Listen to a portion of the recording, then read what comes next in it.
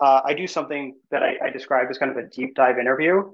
It's an hour and a half long, and I am going through line by line of their resume of like Hmm. what they did, who they worked with, what that experience was like, what went well, what failed. And what I find is that the best candidates, kind of the A level candidates, are not afraid to really dig in and talk about the things that went wrong.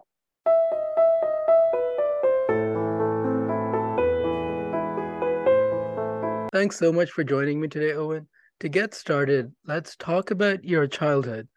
There are things we learn in our childhood that help us in life, and there are things we have to unlearn from our childhood to be successful.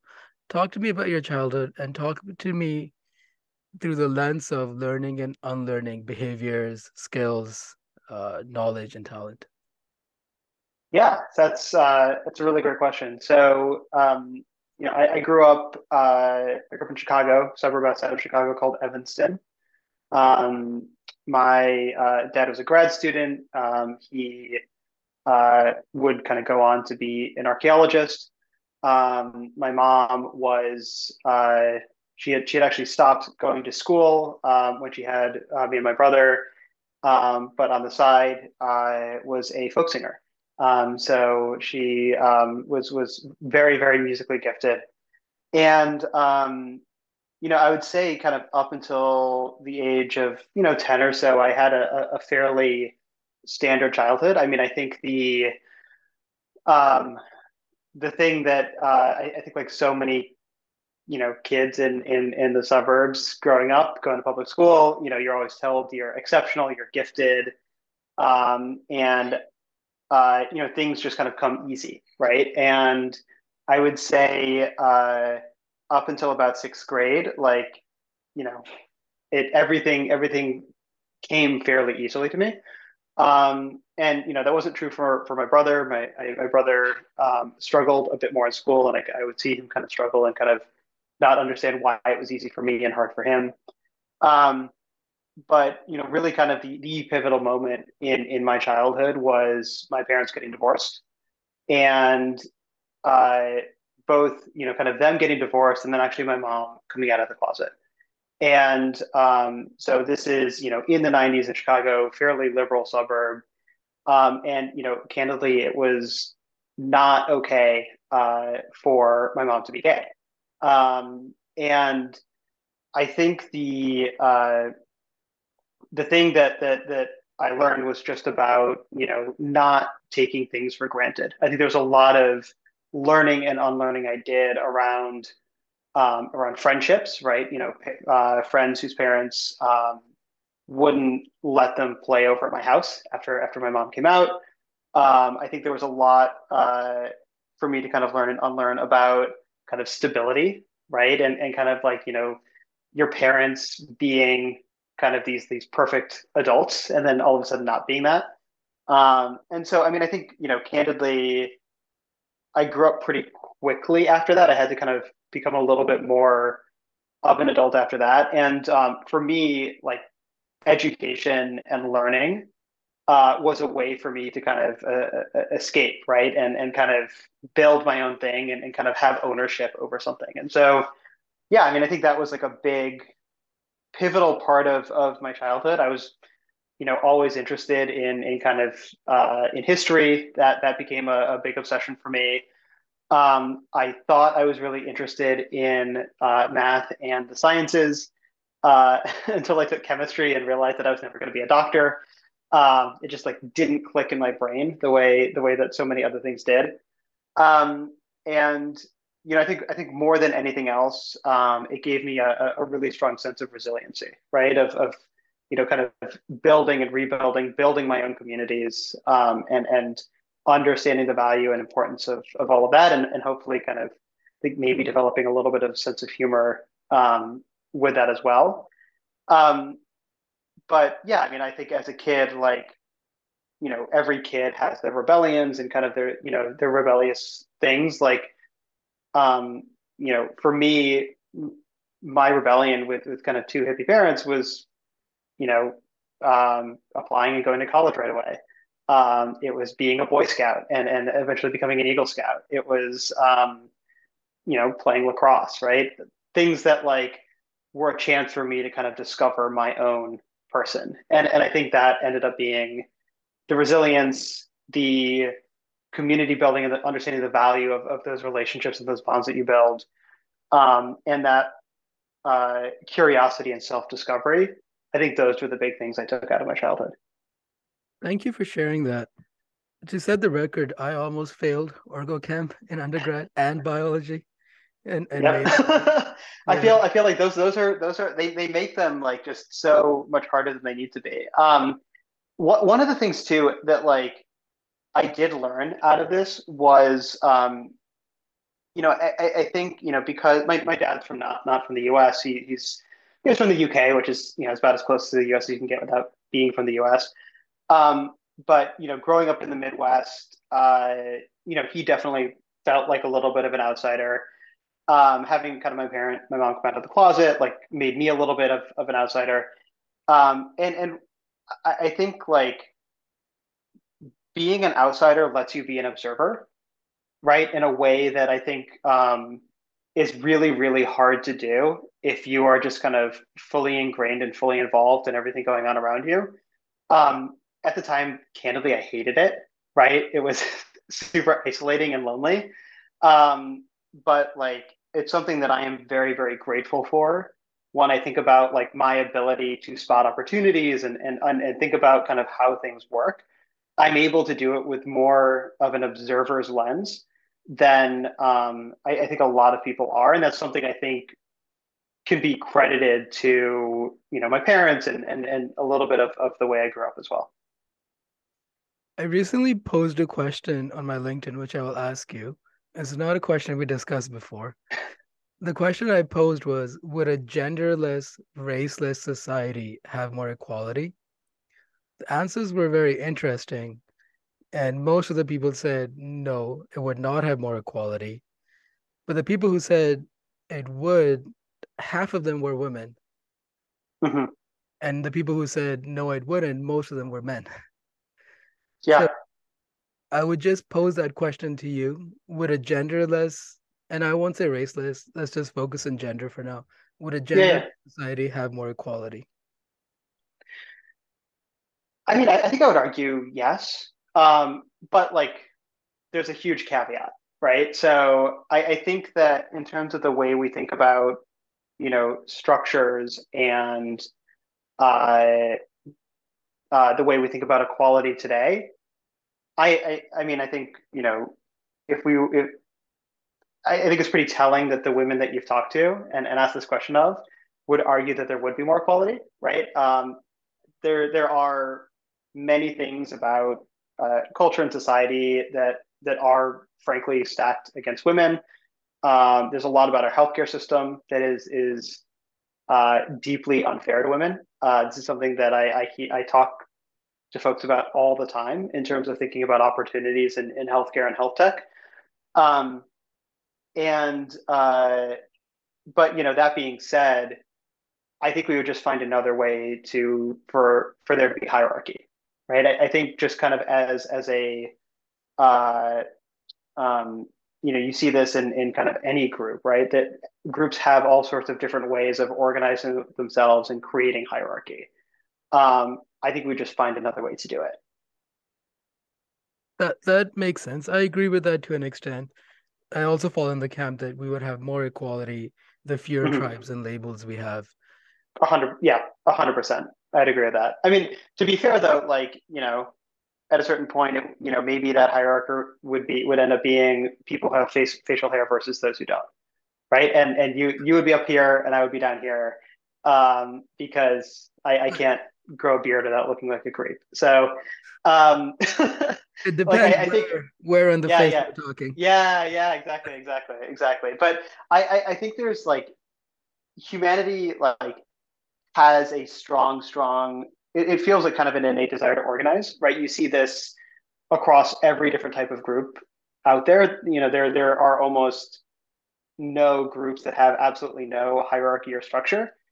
It would just look different. That being said, like if we're thinking about this as a everyone magically becomes genderless, for the people who were maybe formerly women, things would be better in terms of day-to-day quality of life and experiences.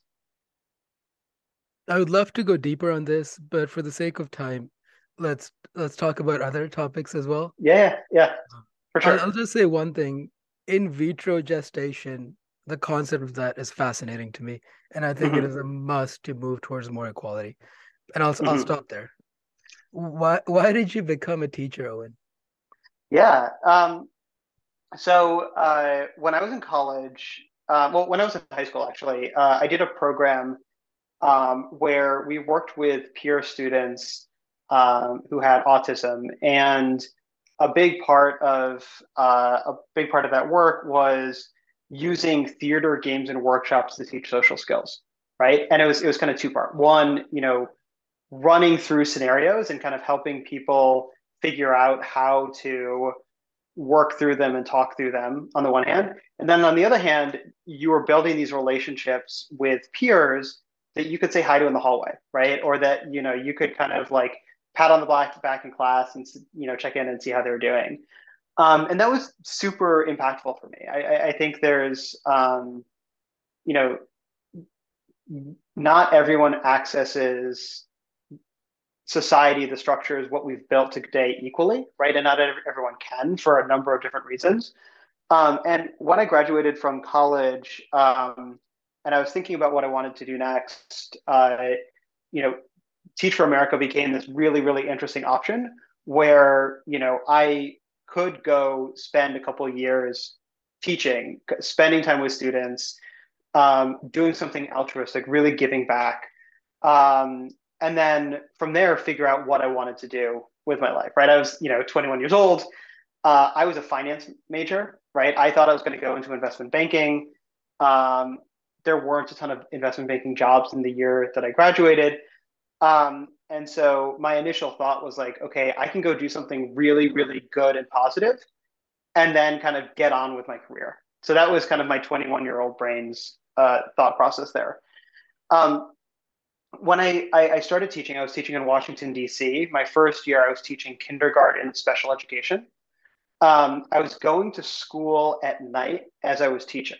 So I was getting my master's degree in education at night and teaching during the day.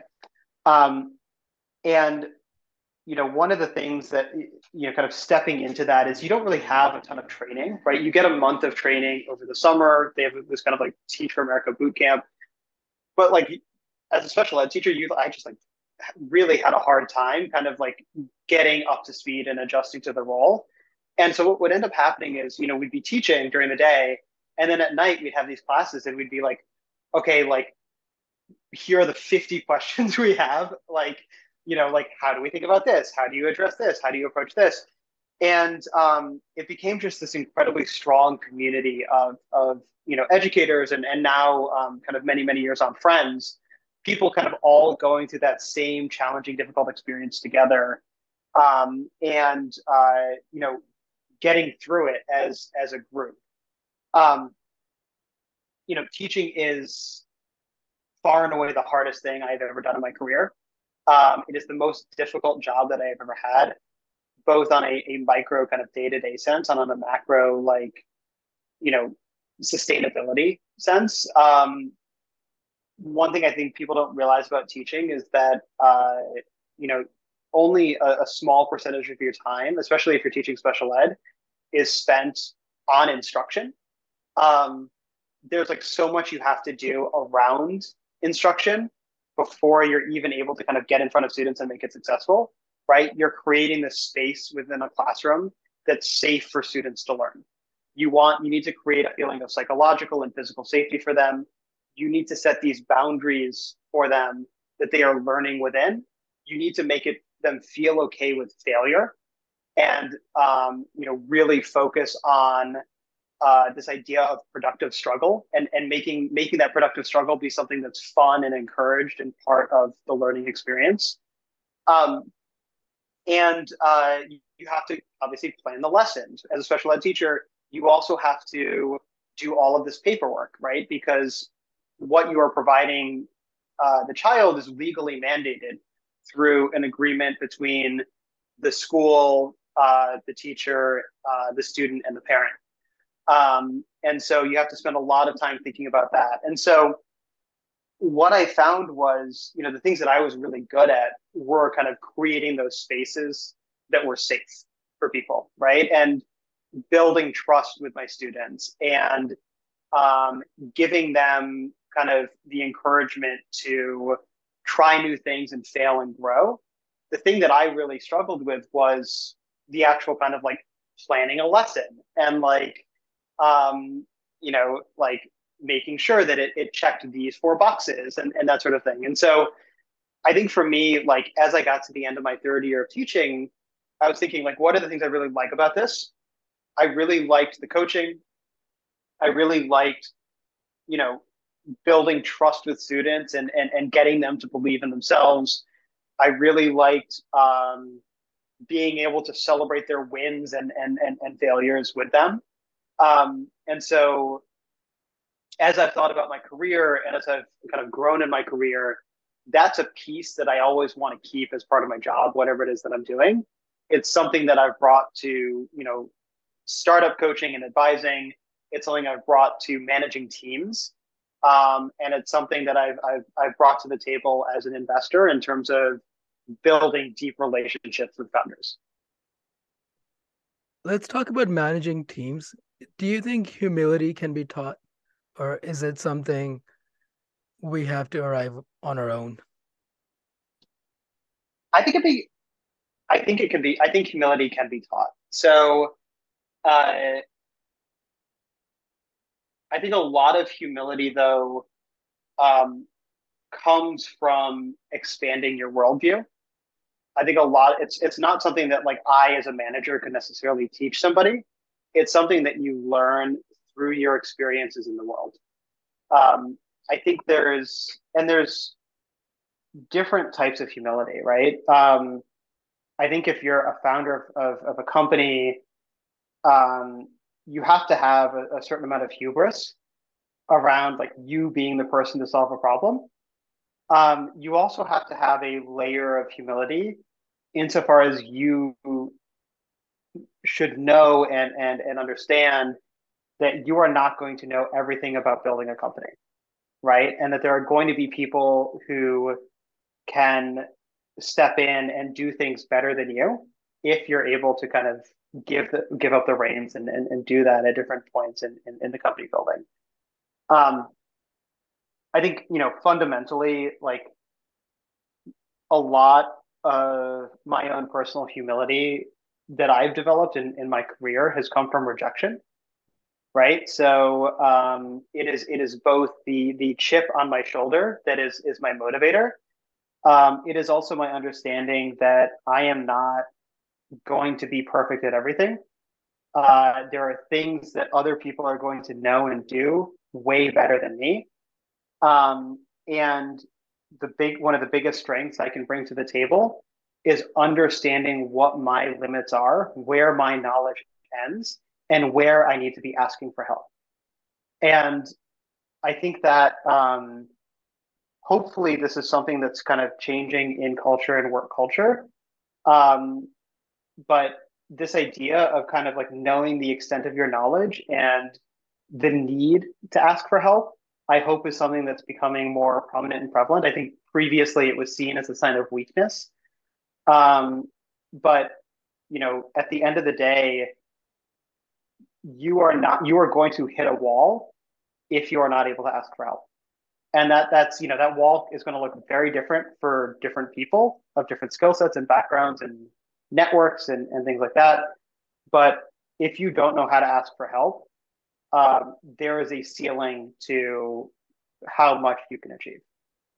I agree with that. Let's talk about hiring and let's talk about structure versus intuition when hiring. Mhm, If we borrow Danny Kahneman's framework, hiring is a process which requires structure, and you can apply intuition after a structured process. I'm growing my team right now, and I mhm. am terrible at hiring. I Yeah. want to rely on intuition. I want to give people lots of roles, give them big titles, and Mhm, what happens is when they fail, it's very difficult to take away titles from people. Hmm. But it's easier um, to withhold titles initially, which is not inherently what I want to do. Talk to me Right. about hiring process and give me advice, Owen, on how to hire good people and what are some questions I should ask to evaluate specifically for is this person committed to what I'm doing or not? Because I Yeah. believe early on where I am in my health tech investors journey, commitment is what I need right now. I don't need rock stars. I don't need Hmm. super quality candidates in terms of industry experts. I need people who are committed to the mission. Yeah. So I think there are a couple of things, and what you're describing is both hiring and onboarding, right? So I'll stick first to kind of like the hiring side. Um, I think there are like two things that I've learned in hiring. So and this is from my time at Osmosis, where we grew the team from 20 to just over 150 people when I left in just a couple of years. And then when I was at On Deck, I think I was employee number 36, we grew to more than 300 while I was there. And so I would say, on the hiring side of things, first and foremost, a lot of the work happens even before the hiring starts around thinking about and scoping the roles, right? And um, when I am designing and scoping a role, I'm very, very clear about what the role is and then what the role isn't. I think we everyone spends their time on kind of just what the role is, but there are just like certain things that like somebody will not be doing in this role, um, or certain types of candidates or certain qualities that you just like don't want in this role. And I think the more that you understand that, you are going to be able to do a better job of filtering for that early on uh, as you're looking at candidates, but also um, it really helps you with expectation setting for the people that you're wanting to bring on. I think so much of why candidates fail early, other than maybe the person being the wrong fit for the role, is that there are misaligned expectations from the start about what the person is doing or should be doing or what the role can turn into. A lot of that, comes with things like title inflation, right? And this idea like, oh, I'm like, you know, VP of product. I'm going to be VP of product forever, whether we or like I'm like in line to be chief product officer, even though we have a team of 10 right now, and we expect this to be a team of 200 or 300 in a couple of years, right? Things change, roles change, people's ability to grow into those roles changes, and I think you need to do spend time setting that expectation really, really early on with folks who are joining. Um, and I think part of that is you can make it clear as well that like, that includes your role too, right? Like your role is going to evolve and change over time. You're going to bring in people to do certain parts of your role better than you ever can. And that's just like behavior that you have to model for your employees. So that's kind of the pre-hiring. It's making sure that you have a good understanding of what it is that you're bringing on, and then like what this role is not going to do. Um, I think the second piece is around kind of the interviewing and kind of hiring process. Um, you obviously want to spend a lot of time on top of funnel. Uh, the stronger, obviously, it sounds so like basic, but like the stronger your the top of funnel is, the more likely you are to bring on a rock star. Um, and so, I spend a lot of time, even when I was in very, very senior roles, very actively doing kind of proactive outreach for folks that I think could be a good fit. Um, you know, even if I'm sending out like, 50 messages and two of them converted to interviews, those are two people that I've like gone out into the world and saw, oh, actually, this person seems pretty well aligned to what I'm wanting to do. And it helps me just also get a better sense of like, who are the types of people that I want to hire and how do I want to kind of benchmark this role? Um, and so I think that is something that's incredibly helpful. Um, on the actual interview process, Man, I would say that like I'm a pretty annoying interviewer. Um, I am really, really nitpicky on my interviews. Um, I with every candidate that I'm hiring for kind of a mid-level role or higher, I do something that I describe as kind of a deep dive interview. It's an hour and a half long, and I am going through line by line of their resume of like Hmm. what they did, who they worked with, what that experience was like, what went well, what failed. And what I find is that the best candidates, kind of the A level candidates, are not afraid to really dig in and talk about the things that went wrong. Right. And the learning opportunities and how they responded to feedback, how they responded to failure. I think all of that stuff is really, really interesting. Um, and I think the candidates that are a little bit more insecure will try to either sugarcoat it or kind of brush some of those things off. And that for me is a pretty strong signal about resilience in kind of their ability to work. It also gives me my list of references. So as I'm going through, I'm writing down names of people, and like out of those conversations, I'll pick two or three people on that list and ask for them as references. And I find that to be, I think, a little jarring for folks. But again, it gives me just a really good sense of kind of who these people are, and their experience, their skill set, who likes working with them, who doesn't like working with them. Um, and yeah, I mean, I think on the other side of things, that asking for that level of openness requires candidness. So, on those calls with people, I am very open about my own career failures, right? And I use my own career mistakes to model the behavior that I want to see from them on those calls. So again, it's really, it becomes much more of a conversation.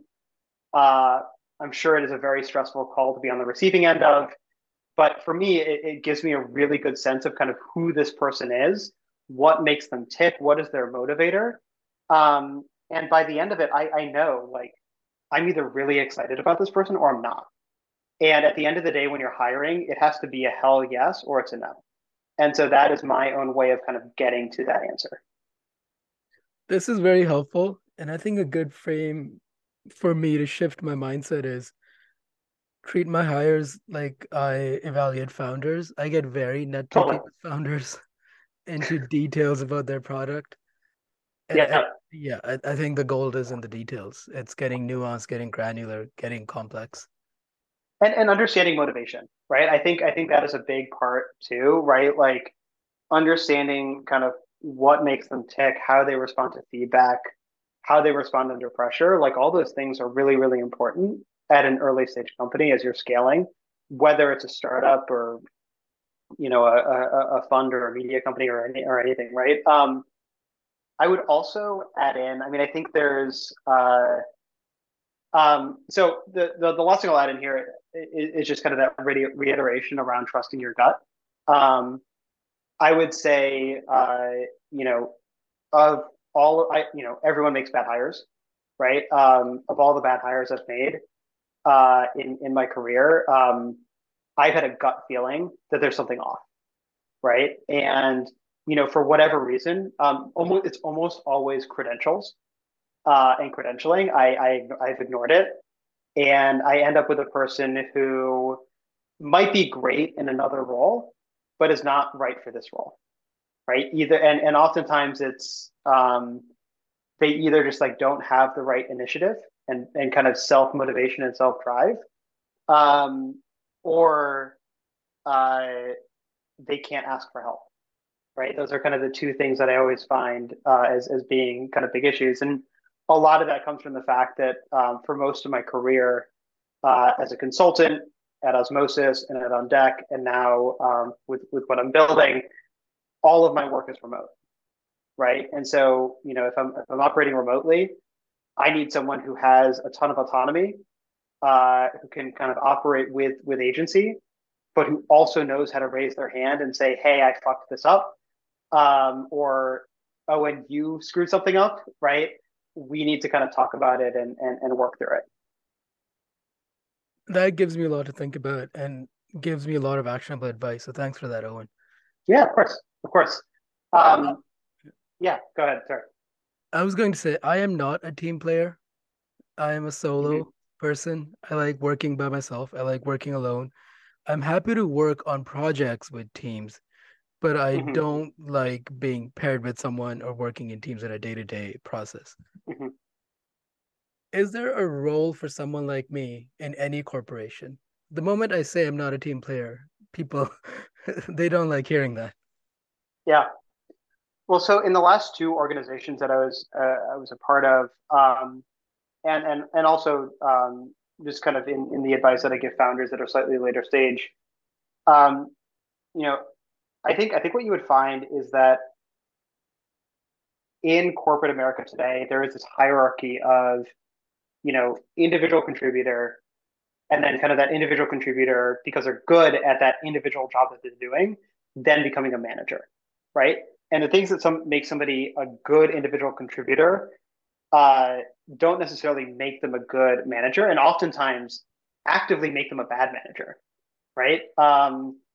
And so, but like right now, the only way to kind of advance in roles, I think, at a lot of companies is by going from being an IC to a manager to a director, VP, et cetera.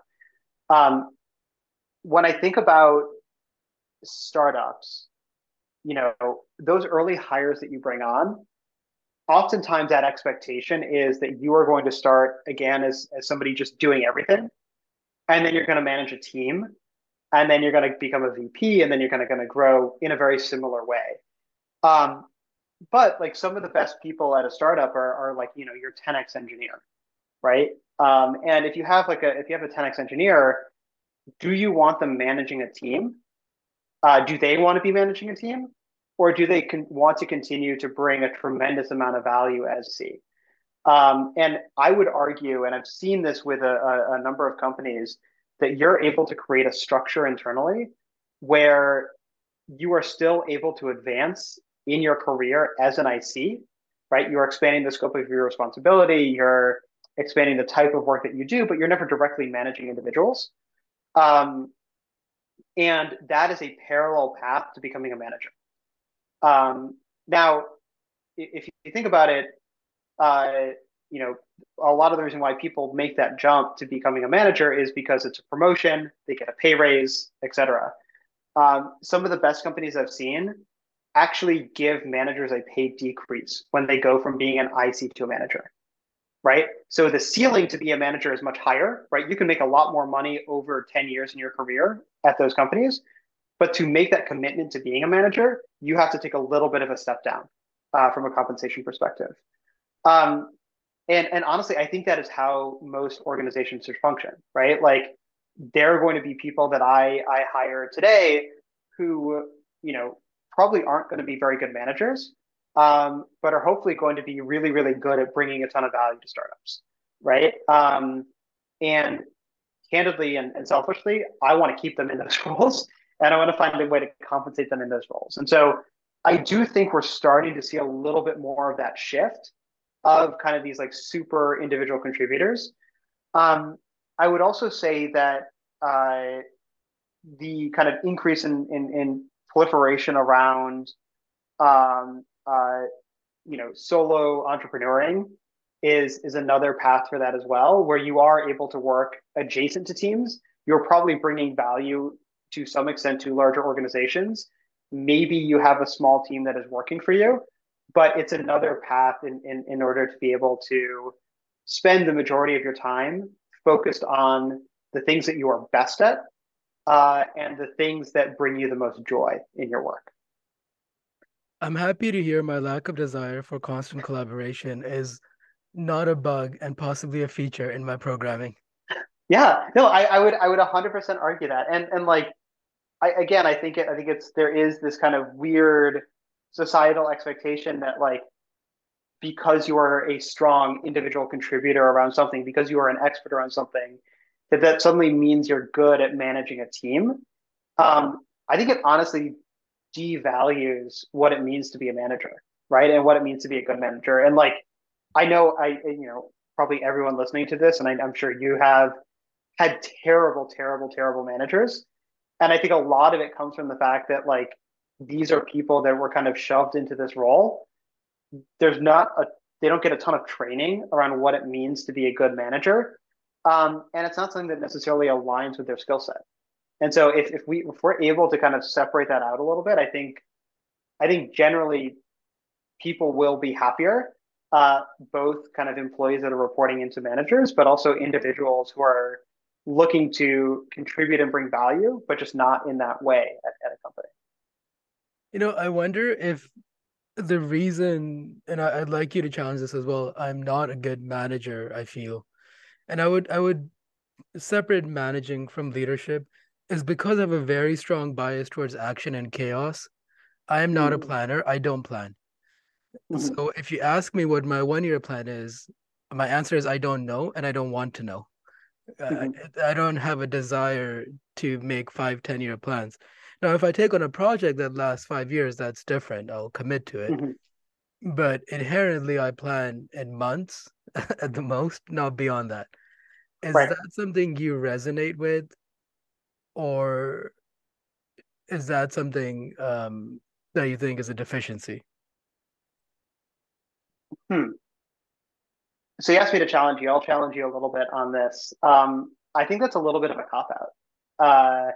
So I think a part of being a manager is the first step of what you described, which is there's this thing that you know is important in terms of working with and supporting teams, but you know it's something that you're not necessarily, it's not your strength, right?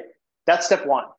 Step two of that is, if you are having to manage, right? If you're building a company, is building a team around you that makes up for that, right? Your strength is not planning, right? Or kind of that long-term strategic planning. Bring in somebody for whom that is a strength, right? Or like kind of day-to-day organization is a strength, Yeah. and have that person be kind of a part of that team and part of the process, right? I think there are things like nobody's a perfect manager, nobody's a perfect leader, nobody's a perfect individual contributor. The ones that are most successful are doing that first step that you're describing, which is identifying those deficiencies and, to some extent working on them, but really making sure that they're surrounding themselves with people who are going to enable them to succeed and enable the team to succeed despite that. And so that's what I would challenge you to do and challenge you to think about is like, are there people that you can bring on that enable you to not have to worry about that in the same way? And you can focus on the things that you do best. You know, one of the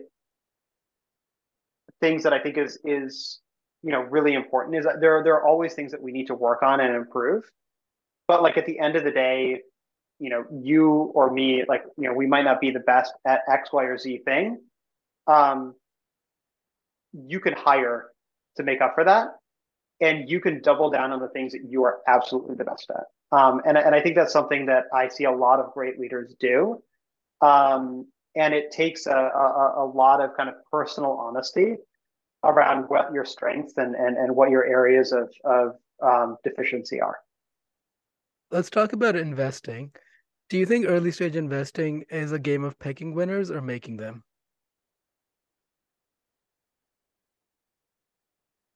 I think that's a great question. So early stage investing is a game of picking the founders who are most likely to be successful with the information that you have, and then doing everything that you can to stack the deck in their favor.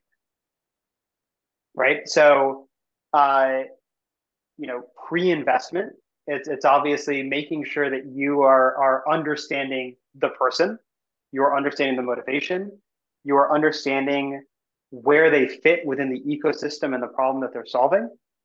You're making sure that they uh, know the space better than you do, right? And they are surrounding themselves with the right people to build. right? And at that point, you are putting in a check. I think at the earliest stages, you're not going to know everything, right? The business model might still be in the process of being defined. The exact go-to-market strategy might change. The team composition is certainly going to change over time. But you are going in with confidence that there is a major problem to solve in that space, and this person has a really, really good chance of solving it, um, given everything that you know. Uh, Post investment, um, it is your job to de-risk that investment as much as possible, right? It's making sure that they're getting the introductions to the right people that are going to help unlock pieces of, if we're thinking about healthcare, little pieces of knowledge around how decisions are made or how things are purchased, or introductions to the right person who is going to help them get that first contract, or help them set up a clinic, or kind of go through FDA approval without making a major mistake that's going to sink the company, right? You're trying to get rid of as many of the obvious points of failure as possible early on. And then making sure that they're not doing anything that is going to be catastrophic enough to sink the company in 2 or 3 years. Um, and I think really in early stage investing, that's all you can do. Um, a big part of that, and we're seeing this a lot now in kind of the healthcare health tech space, is just helping them understand what's around the corner and what the expectations are down the road, right? So if you're a pre-seed founder, what do you really need to have in place? What are the milestones that you're working towards in order to raise a seed round, right? Like being really, really clear about and helping them think through what are the things that they need to be focusing on and building in those early stages to be as capital efficient as possible when they're building. On the other side of that coin, you also need to be uh, doing everything you can to make sure that they are able to stay capitalized, right? As a pre-seed investor, one of your biggest risks is that you are the last person to put a check in, right? And they just can't raise any capital after you. And so it's a lot of it is about making sure that you have a network that you can kind of reach out to that is going to be able to be aligned with that founder, that is going to be potentially interested in investing. And simultaneously, you need to make sure that that founder is actively building that network on their own as well. And so, yeah, I mean, it's a lot of information just dropped all at once there. But what I would say is kind of fundamentally, it's about making a really strong decision in who you think has the best chance of succeeding in a space that you know exists and an opportunity that you know exists. And then on the other end, how do you do everything you can to make sure that they are successful after the investment? A problem I foresee in my investments is identifying the laggards or the companies that are not going anywhere, Mm-hmm. but are requiring more and more of my time. Mm-hmm. What are some things I should look for? Should I look for exponential burn rate and a stagnant run rate? What are Mm-hmm. what are things I should look for to identify those laggards beforehand? And if I identify them, should I continue my investment or should I look at the secondary market to exit in some capacity? Yeah, I think it's hard. It depends on the stage that you're investing in. I think sometimes it's fairly hard to kind of sell off to secondaries, and especially in the earlier stages.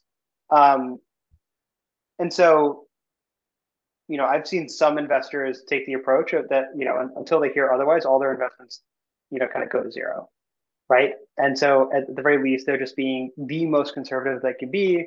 And then if something kind of comes back, then that's a minor miracle, and that makes their numbers look even better, right? It's all about kind of setting those expectations with the LPs, or your significant other who might be your LP.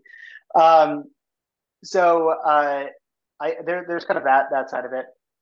I would say as you're talking to founders, it's really I find the most interesting kind of nuggets and insights in the investor updates. And kind of reading through those and kind of like looking at what is the net change month over month, right? Are they kind of focusing on kind of that continued slow kind of building of the business? And if that's the case, it might just be that things are moving slowly, right? And obviously you want to check in.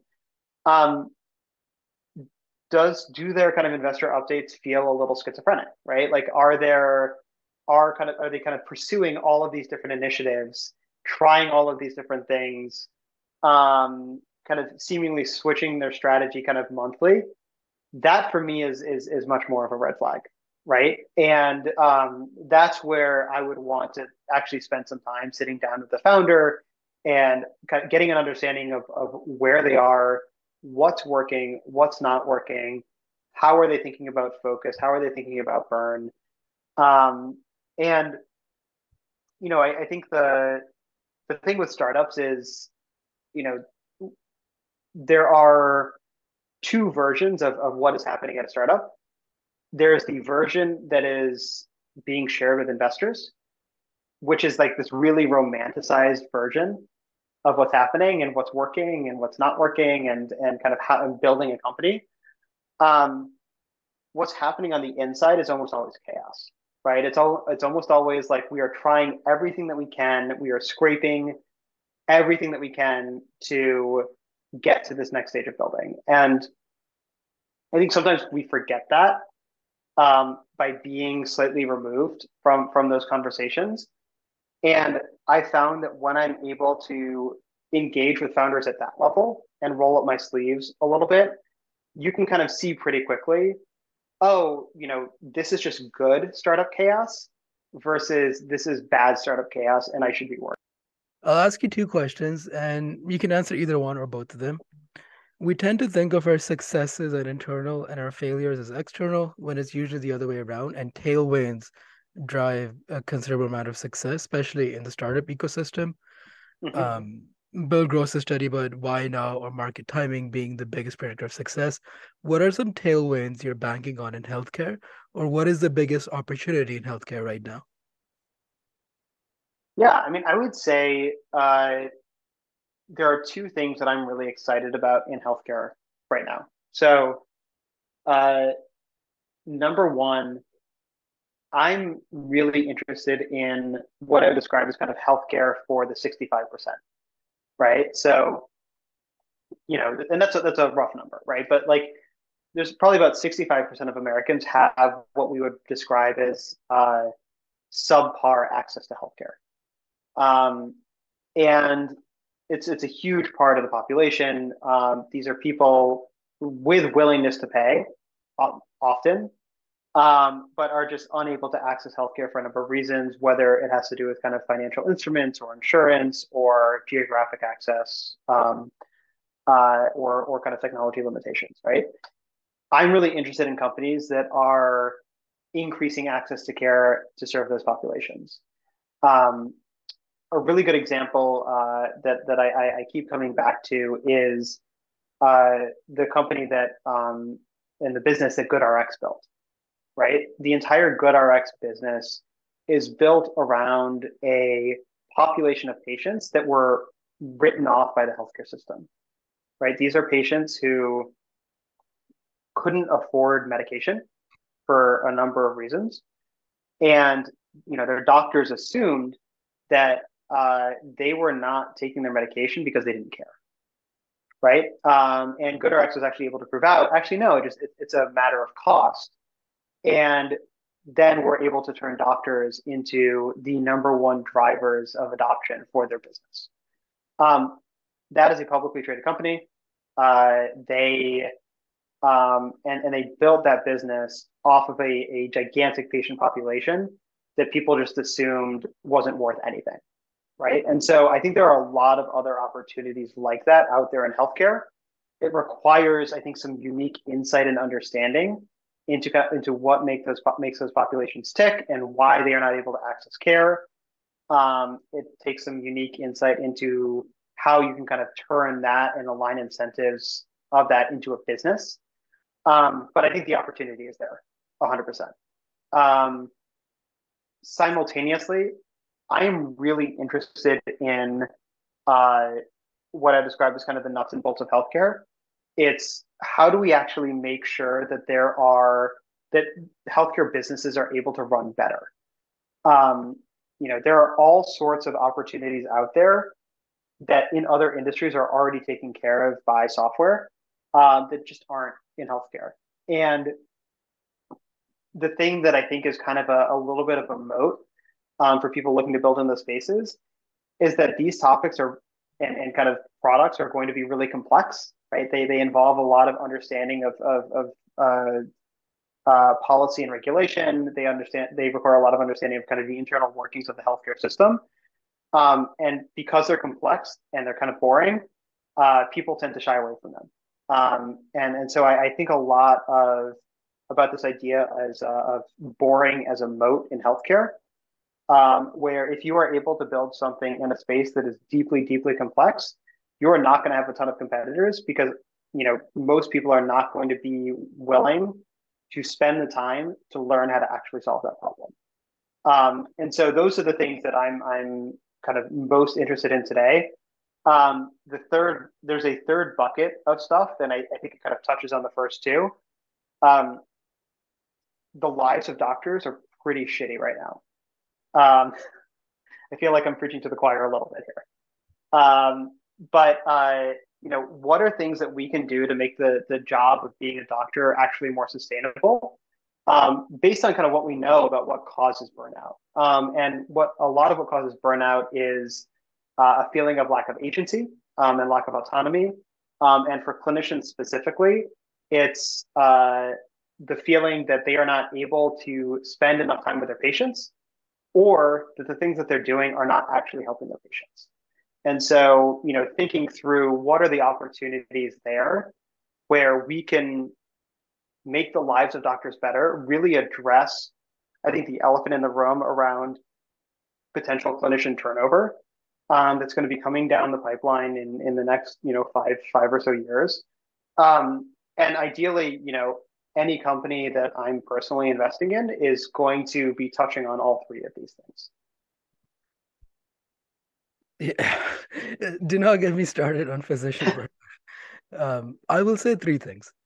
I will say we cannot continue relying on people to train for 12 to 15 years to become a physician. The opportunity cost is too much.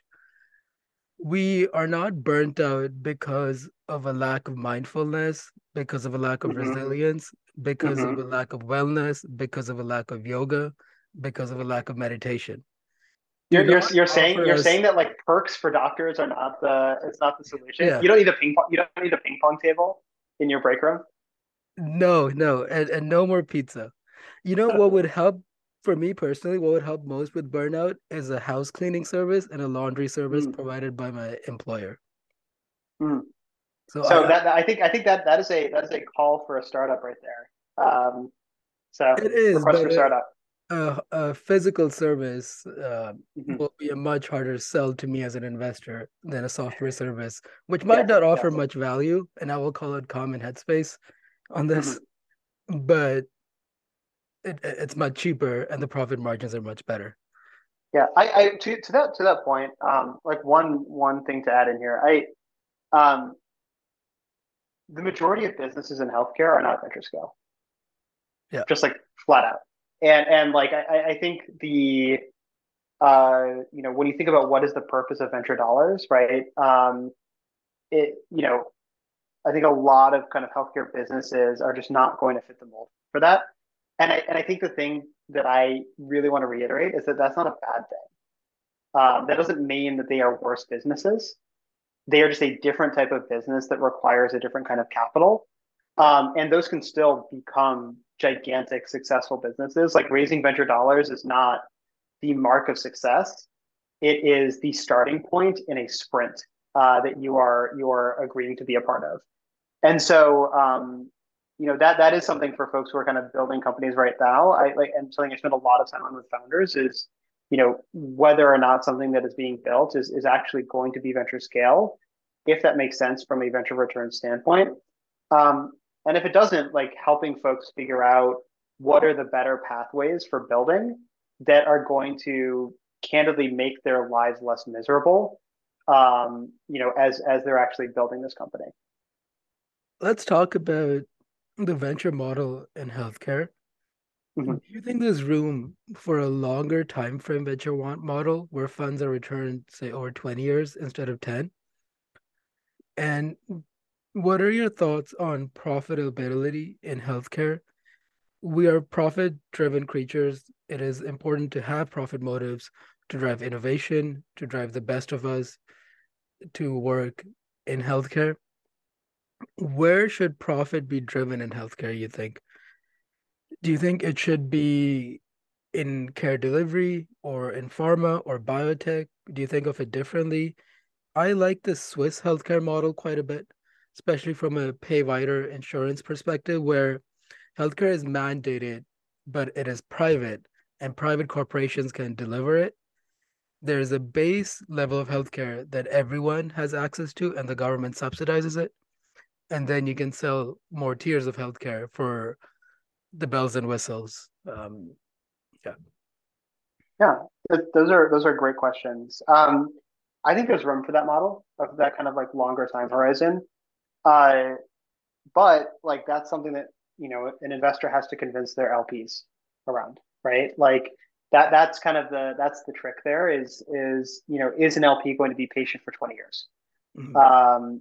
as part of a fund, and honestly with a lot of funds you're able to based on kind of the fund structure and the LPA, like you can add 2, 3, 4 years onto the end of the fund, right? You just have to get LP approval to do that. So I think that model is a possibility. I would also say though that the exits in healthcare are a little bit different, right? And the exit opportunities are different. I think you have a higher likelihood of things like private equity acquisitions or kind of being part of a roll up.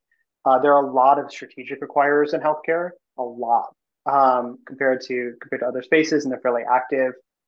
And so part of it also, I think, is thinking about like fund model and fund structure. You know, maybe you're not going to hit as many home runs in healthcare as you would with a kind of consumer generalist fund, but you're definitely going to hit more doubles and triples, right? And if that's the case, is your fund designed to maximize returns for LPs based on the realities of healthcare and the realities of building companies in healthcare? I think that's something that you should be thinking about and focused on as you put together a fund. Um, in terms of the actual kind of model of healthcare, uh, it's really funny how many conversations I have with healthcare investors, and these are kind of healthcare private equity people, venture funds and, kind of very, very successful founders in healthcare. We're kind of like out of the corner of their mouths. They're like, man, Bernie Sanders might be onto something around, honestly, like the answer to solving healthcare is probably just blowing it all up and kind of going with something that's more akin to a single payer. But like, one I of the will things, say I'll be fairly quick to say no to that. As fair, a fair, fair. Canadian system, Um, the yeah, single and payer system will not bring the answers that I think it's a fallacy in comparison because we're so close, we compare ourselves to each other quite a bit in terms of Canada and the totally, state healthcare totally. system. Our system is as fragmented, if not more, and the lack of interoperability here is, I would argue, more than the states, and it's a single Yeah, payer system. The yeah. I, payment I of think, the I think system is decoupled from the delivery, and a totally, single delivered system would be different, and that could be an answer. totally, totally. And what I would say is like, I think you're, kind of the Swiss model. I think the French, and the Dutch have similar models as well. But this idea of, healthcare being a right, as a starting point to the conversation, there being a kind of mandated baseline level of care, and then being able to kind of purchase additional care over the top of that, it makes a ton of sense, right? Um, in the US, there's a reason why people come to the US from all over the world for healthcare. We have some of the best healthcare. We have the best healthcare in the world, for those who can afford it and who have access to it. Um, we also have a huge percentage of the population who just cannot access healthcare, or for whom accessing healthcare is stressful because they have no idea how much it costs. And so, what I would say is like, you know, those are kind of the two things we need to be thinking about. It's how do we make sure that we keep having the best care possible, but how do we also make sure that the 65% of Americans or so who have more limited access to care, aren't worried about bankruptcy because they broke their arm, right? And I think there's a way to thread the needle there. I think the system that you described in Switzerland makes sense. Um, but like at the end of the day, healthcare in the U.S. really only works for a small percentage of people. There's some things that you can do to like increase access to care, and like you know when I you know when I talk to folks about this and kind of those marginal increases, they might not seem like a big deal to us, but if a startup is able to go out and help someone get access to an OBGYN, which is a service that they maybe haven't received in 3 to 4 years, right?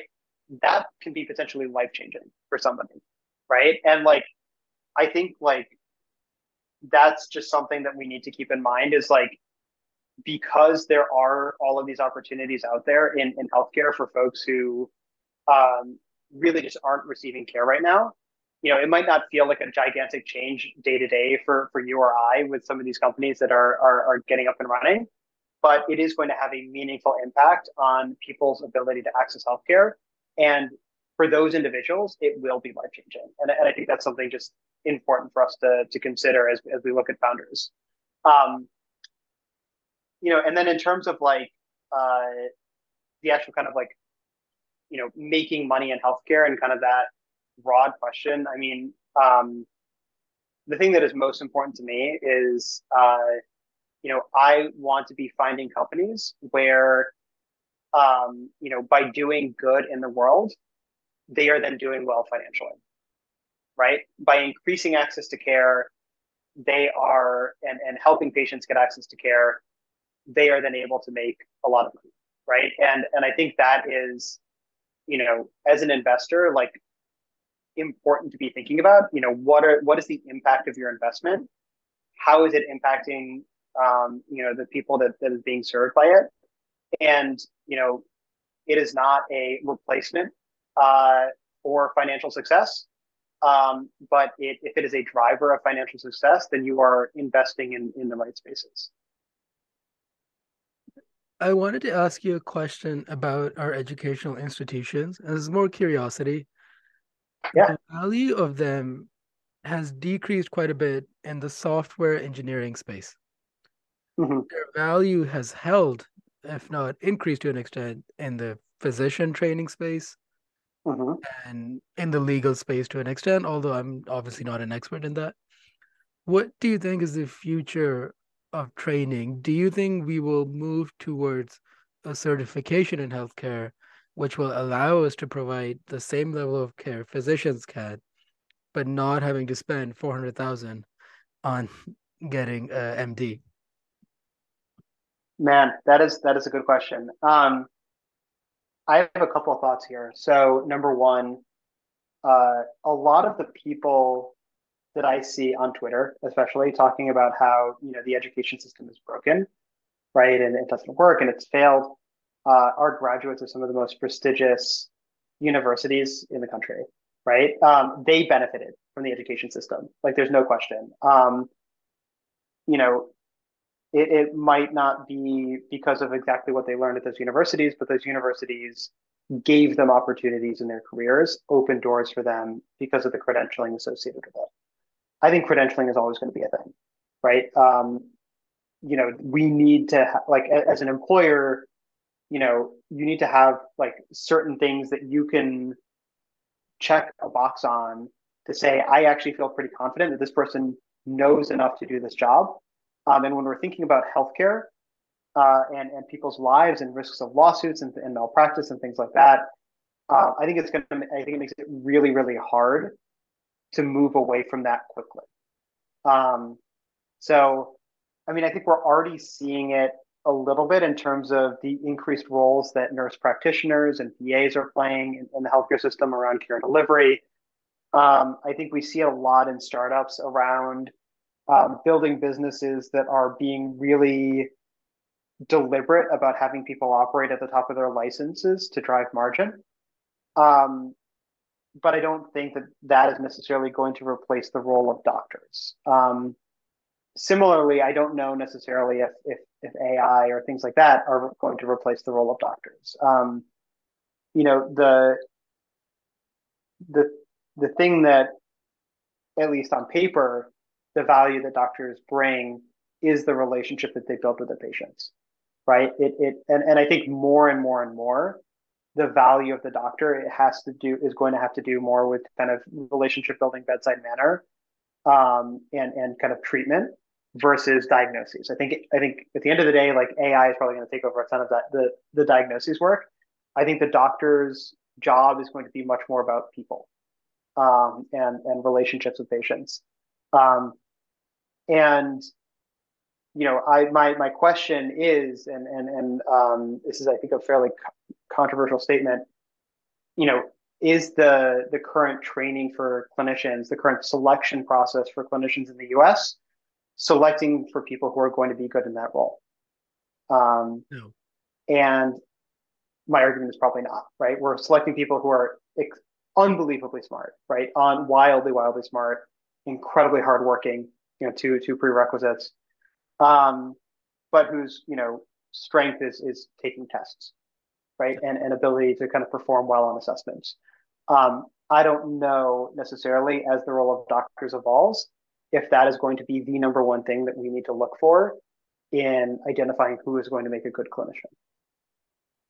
I think a quote from Vinod Khosla is appropriate here, where he says the future doctors will be actors or counselors. Mm. And Yeah, I agree with that statement. yeah. I mean, I would say um, anyone who's in kind of a professional services role, everyone's playing a little bit of a part, right? It's a version of yourself, but it's your job is to make someone feel safe and welcome and get them help that they need, right? Whether or not they know they need it or whether or not they want to receive it. And so I think that is kind of how the role of a doctor is going to evolve, and it's how it's going to be kind of complemented by technology. Um, I think like thinking broadly about educational institutions, I think I'm a very, very fortunate recipient of a liberal arts education. It's something that I hope that my children are able to get as well. Um, it I took a lot of classes that I think people would probably consider to be kind of like not important. But the thing that it did was it taught me how to love learning. It taught me how to learn, and it taught me how to be curious. Um, and you know that I think is one of the most important and valuable skill sets that you can have, stepping out into your career. And so, I have a sneaking suspicion that liberal arts education, in-person education, education with a live teacher versus AI, I think all of that is going to eventually become a little bit of a luxury good. And you know, I think that's not great for society. Candidly, I think there's a lot of value in person learning, but my sense is that kind of the people with the most are always going to make sure that their kids are learning in person, with a real live teacher right in front of them. I think if there's some flexibility in the structure of the curriculum, if each undergrad isn't 4 years, because that doesn't make any sense to me, and each master's is in 2 years, Mhm. there's a lot of room there for different paths, um, Totally. for people just to follow their passions. One of my favorite classes I took in undergrad was cartography, or the study of maps, um, Yeah. and which is not useful for me in medicine, Are, but are, are you are you saying you don't use that data? You're not orienteering in medicine? I use that as much as I use organic chemistry. I'll say that. Fair, fair. Yeah, and like I think from my end, the two classes in college, there are three classes that I took that I think were like most valuable for me. Um, Two of them are ones that I think are uh, would generally be kind of seen as kind of fluffy, right? One was just the intro to philosophy class. So kind of started down that track, and I'd done a ton of work. I spent a lot of time learning, like focus on classics in college, and this was kind of a complement to that. But a lot of it was about thinking about how to think, right? Like how to be kind of a really critical deep thinker. The second one was a history course that I took on Islam, the religion of Islam in Africa, um, and it was taught by a professor who kind of grew up um, in that environment and was kind of sharing like his experience about kind of the religion and that space, and it was learning a ton about this religion um, through history essentially of the African continent. And then those were kind of the two, that would maybe be seen as more fluffy. And then like my senior seminar for econ was on negotiation, and like that is like maybe the best, most practical class I have taken in all of my schooling. I use it every single day, and like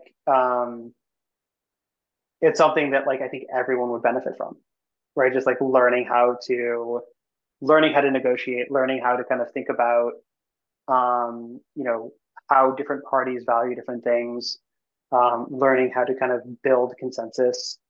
Um, and Yeah, it was just kind of like a random seminar that we did, right? And so I think to your point, like, one of the things I really liked about a liberal arts education was I could just kind of take all of this. I could just kind of do whatever I wanted, right? And kind of take all of those things and like end up kind of somewhere with an econ degree. But like, um, it allowed me to be curious, and it allowed me to kind of explore my curiosity. And it allowed me to fail at a lot of different things in terms of learning about things that I thought I was going to know a ton about or thought I was going to be really good at, and as it turned out, was pretty bad at. How did you learn to recognize your biases? How did you learn how to think? What were some takeaways from that class? Yeah, so I think a lot of it was so it was two things, right? Like number one, it was making it very, very clear that like a big part of our biases is are kind of like driven and reinforced by what we consume, right? The content we consume. And I think um a big lesson for me in that was being really deliberate about consuming content that I objectively disagree with.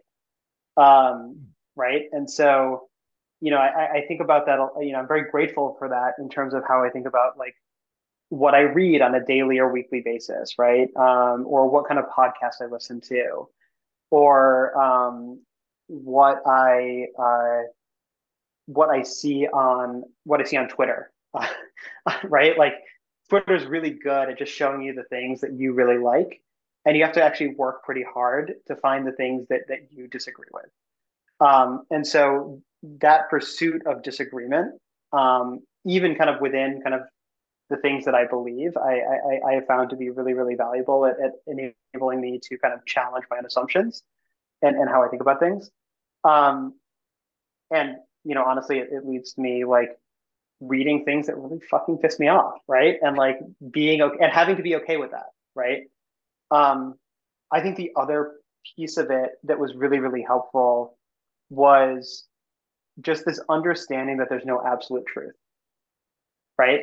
I think there, and that, there are different, that is, I'm separating truth from faith, right? I think, there's, ideas of faith, and then there's kind of ideas of truth. On the truth side, you know, nothing is 100% 1000% true or false. There's always going to be some shade of gray around it. It might be more gray, it might be less gray, kind of on that spectrum of like theory to scientific facts, essentially, right? But like that understanding of like nothing that there is gray area to explore in every topic, I think was really really interesting for me in thinking about like the things that I assume about the world, the things that I quote unquote know to be true versus not, and that was really helpful. So like I think it's fundamentally again like what do you consume, what is the content that you consume, and making sure that you are being really deliberate about expanding it beyond what is comfortable for you. And then I think on the other end, it's about being able to acknowledge that there are shades of gray in even the things that we believe kind of wholeheartedly, right? And so I think that was really helpful. Um, the last point I will kind of add in there is when I was a kid, I grew up in a Unitarian church. So the Unitarian church, Unitarian Universalist church, is really driven around this idea of uh, there being multiple paths to a higher power, right? And kind of understanding your path as part of like a broader collection of paths to God or whatever the higher power might be. And a big part of that was, once a month, we would actually go to a different house of worship and see how they worshiped. And so we got to go to a synagogue, we got to go to a mosque, we went to Hindu temples, we went to a Baha'i temple. We were in Evanston, fortunately, we got to have that big Baha'i temple.